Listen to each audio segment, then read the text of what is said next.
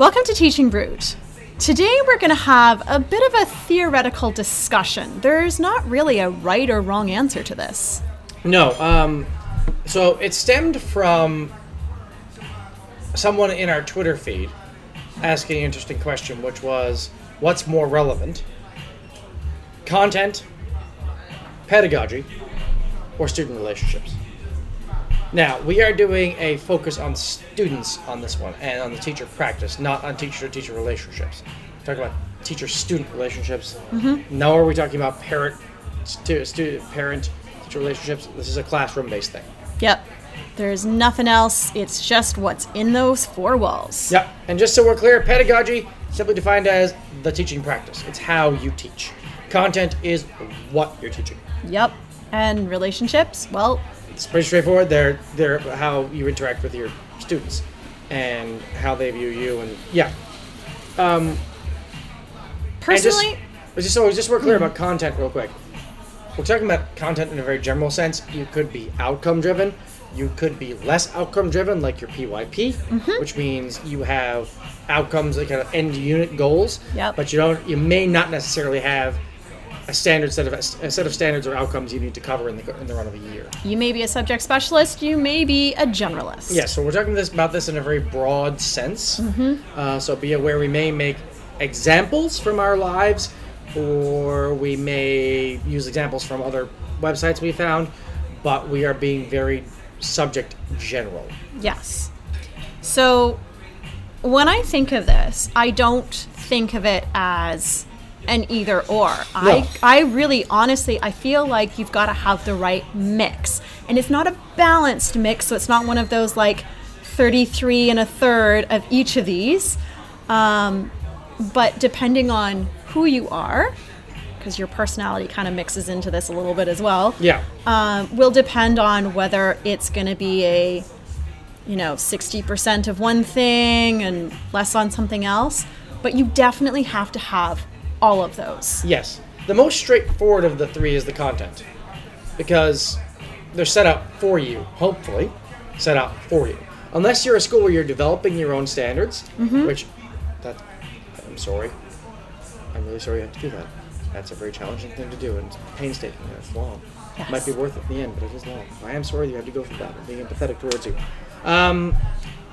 But if you're using Common Core, Canadian, British, Aussie, Indian standards, whatever you want to do, you have those guideposts laid out for you. You just need to find the source for them and kind of have units or math programs or music programs or whatever you need to meet those standards.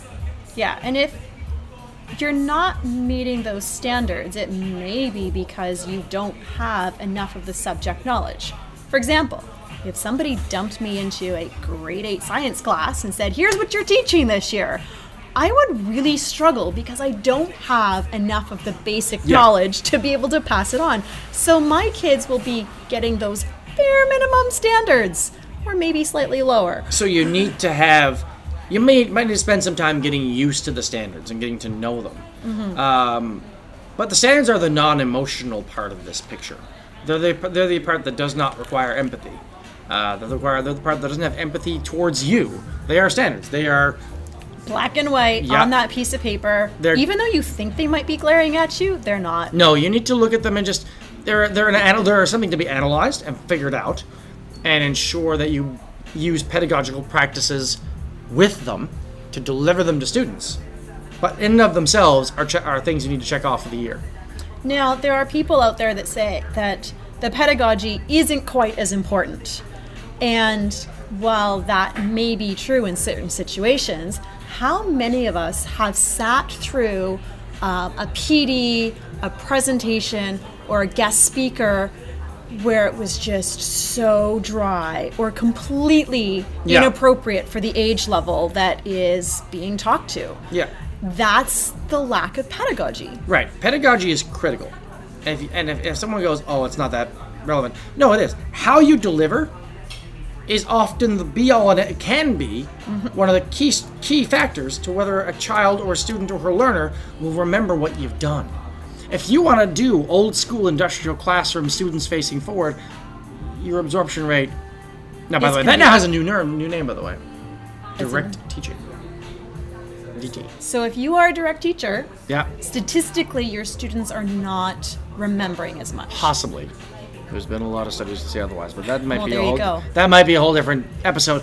Eggs are good for you. Eggs are bad for you. Yeah. Protein's good, but don't have too much. Anyways, we can get into Don't that. cut out all the carbs, just all of the bad ones. Yes, make yourself go into keto. Anyways, we don't want to get. I'm a big exerciser, so I don't want to get into that philosophy, that thing. But anyways, I digress. Pedagogy matters. Some people have the gift of gab. They have the ability to deliver in a dynamic way just naturally because that's who they are. Others really have to work at it, and Yep. both I think are good. Both I think are just areas you need to work on. In the same way, some people are really good with tech, and some people are need some more growth area with tech. So if you have the ability to deliver a lesson dynamically and charismatically just because of the way you are, use that to your strengths. If your kids still focus when you're doing it, Well, not just that though, but even there is sometimes a thought out there that you need to be really dynamic to have a good lesson. Yeah. And that kind of penalizes the introverts. it does. And I gotta say, unrightfully so. you've got some people who have the gift of gab who are very charismatic, and what they actually need to work on is stopping, being silent, Yeah. and letting the kids do their thing. And it's true. That is something that I have to remind myself of to keep my lessons short, is not to keep talking, because people with gift of gab like to talk, and that's just the truth. Yeah. So we work on that on a consistent basis. And how you deliver to your kids has a lot to do with a couple of different things. It has a lot to do with the relationship with the kids, and it has a lot to do with how well you know what their capabilities are. Because your pedagogy differentiation is rooted in your pedagogy. It's rooted in how you deliver that practice. It's how you know which kids need to learn this way, how you know which kids need to learn some other ways. Recently, we found the idea of kids being kinesthetic, audio, and visual learners to be a bit debunked. So that one's been kind of removed from it. However, you do get kids who often need longer processing times, slower processing times. You have kids who have much longer stamina in terms of the ability to listen. Yep. Or you have kids who have really, really respond well to certain voices, or whether they respond well to peers. So you've really got to get a good feel for your class and to how you deliver certain content, especially if that content is a bit boring. Oh, If you yeah. got kids who hate math, you got to figure out some really dynamic pedagogy and how to deliver that math. Might be through game-based learning rather than straightforward teaching. Might be- Same thing when it comes to literacy stuff. Yep. You got kids who hate to read, then you're going to have to find a way to get that content to them. Yes. In my research, I was looking around, and just to highlight how important some of those relationships are, and the pedagogy, is there was a teacher who had to go on long-term leave. And the person who came in to cover the class was there for an entire semester. And those kids had such a terrible semester when it came to their grades. Their report cards were so low. And the parents were up in arms because they're like, what's going on? How is it that, this is going on? And when the teacher returned to work after that semester, the substitute was very solid in their content knowledge, had a pretty good idea of pedagogy, but it had no positive relationship with the students. It was just kind of one of those, like, they're lazy. And oftentimes it doesn't have to do with a polar opposite situation either. I had a friend of mine who, if she is listening, you're awesome, had to go out on leave for a few months this past year. And she only taught her kids up to, I think it was October, November. And she returned recently. And the kids were, even though she had taught them for a less period of time than the sub had. And the sub did an awesome job from what I heard. The sub did a really great job. But she had, in those first 2 or 3 months, she had built such a positive, honest, open, phenomenal relationship with their class that they were ecstatic to have her back. And they remembered little things. These are little kids, 5-year-olds, 4-year-olds, who remembered so many things that she had taught them months ago. And they were so happy to have her back. It matters. It totally matters. And taking that time at the beginning of the year to create those relationships is really important. Yeah. And for each kid, it might be a bit different. Yeah, don't get me wrong, we'll all feel like barking at our kids sometimes. And I'm not saying that having those moments where you yell at them it's normal. It is normal. But doing it all the time is not going to build a positive relationship with them. Having high expectations for your kids is different from barking at them. Yeah. You can have high expectations for your kids and let them know about those expectations and still have a really great relationship with them. And how you interact with them is really important. If you've got a kid who's sensitive, then yelling at them is going to do the opposite. It's going to totally make them withdraw. But really encouraging a positive, honest, open relationship and setting your expectations for your kids clear. And if you want to know more about that, you can go back to our responsive classroom episodes. It works. It totally works. That relationship matters so much. The caring teacher is more relevant today than it has ever been. I believe you have a website where there was something said about, I know we're talking a little about elementary, but there's something about a middle school, high school student. Absolutely there is. There was a student who wrote into The Guardian, and they were saying about, what actually is a good teacher. And honestly, the majority of the letter is about the relationships.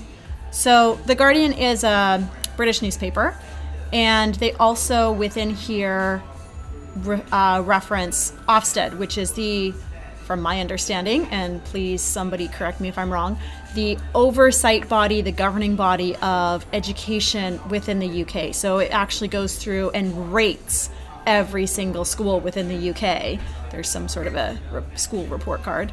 And parents, of course, are always wanting to get their kids into the schools that Ofsted said are the good schools, rather than those other ones. And some schools, apparently, if they don't get a good Ofsted report card, will get closed. So,